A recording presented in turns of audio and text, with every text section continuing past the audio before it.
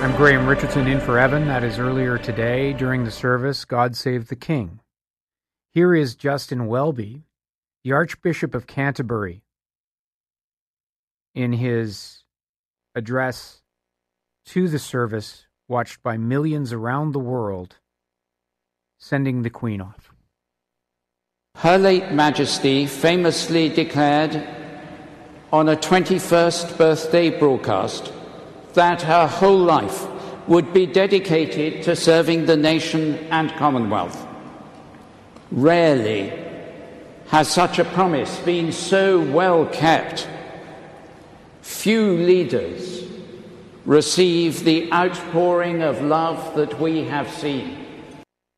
And that is a British understatement, but very, very true. Service in life, hope in death, he said at Westminster Abbey today. CTV News has the entire speech and sermon on our website. It is worth reading. It's worth reading. Someone who was there and has been there for several days is a Calgary police officer. He bought a plane ticket to London as soon as he heard about the Queen's death. Tad Milmine joins us on the line right now.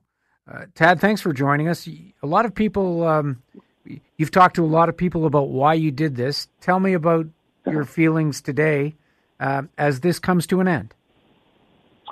Oh, my goodness. It's been quite a 12-day journey, I have to say. Like you mentioned earlier about just jumping online and buying a plane ticket without even thinking about it.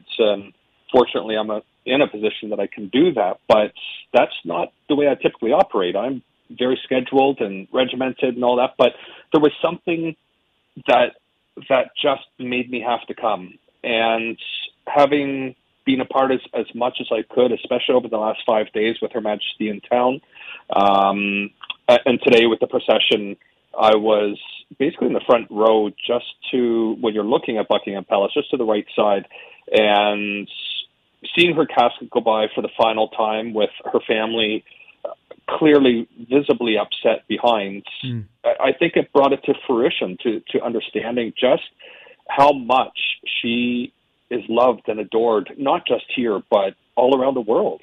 I noticed that Premier Kenney was in line as well, lined up for 14 hours or something like that to pay his respects. Was it a personal thing? Why was it such a personal thing for you? Well, for me, I guess it started back about 11 years ago. I, as you mentioned, I'm a Calgary Police Service officer, but on my spare time, I created a charity called Bullying Ends Here. And as time went on, I started doing more and more presentations about anti-bullying and youth mental wellness. That got to the point that I started coming to London to do presentations to schools here and working kind of in partnership with the Met Police. So with all of those efforts, the Queen, well, on her behalf, I've been so honored to receive a couple of awards through our Governor General, as I said, on the Queen's behalf. So there is kind of that personal touch that I just feel a connection to her. And I should add that my grandparents were killed by a drunk driver when I was 11. And you know, when you're a child, you're always looking up, wanting to look up to somebody. And for whatever reason, it happened to be the Queen for me. And she essentially was kind of my grandparent as I grew older. As I grew older, she was as well. So it was great having her to look at, to admire, to watch how she handled some pretty horrible situations over her years with grace and poise. This is sad, but it's not a tragedy, I would say. Would you agree with that? I would. I think it's easiest said that we all knew the day was coming, but we just wish it never came. Yeah. And that's the feeling in the air here. It's, you can, to give an understanding is when I saw her casket arrive back from Scotland to Buckingham Palace, it was just by fluke I happened to be there.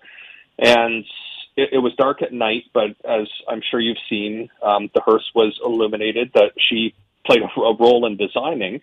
But as she went by, it was, you could hear some tears, but you also heard clapping. And I think that kind of goes to show the mixed emotions. You want to cry and be sad, but at the same time, it's like you're crying, but with a smile, because we all had the fortune to live while she reigns, and I think that's something that is never going to be repeated again. So to have an opportunity to say goodbye is something I know that looking forward, just for myself on a personal level, I'm going to be very grateful that I did this. And we saw that today as well. Flowers being tossed at the coffin in the car as it passed by, but also applause.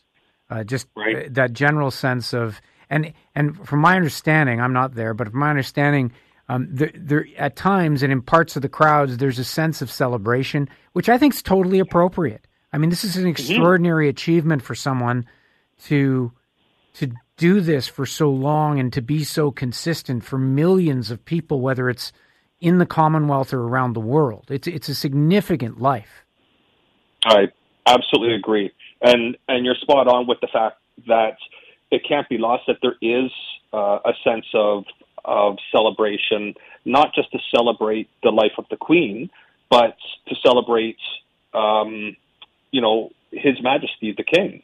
And even when you see, cause I've seen him around this area as well, outside of the processions, and everywhere he goes, there's hip hip hooray and long live the King, and there's a sense of the ability to move on and recognize that the Queen is with her beloved husband Philip, and I think that brings a lot of peace to people. And we can't lose facts. She was 96, so it's duty has come to an end for her, and it's time for her to rest.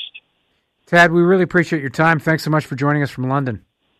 My pleasure. Thank you. Appreciate Have a great rest of your day, everyone. You too. This is we're speaking with Tad Milmine, a Calgary Police Service officer who was so moved that he went to London when he heard that she'd passed away. We're looking at pictures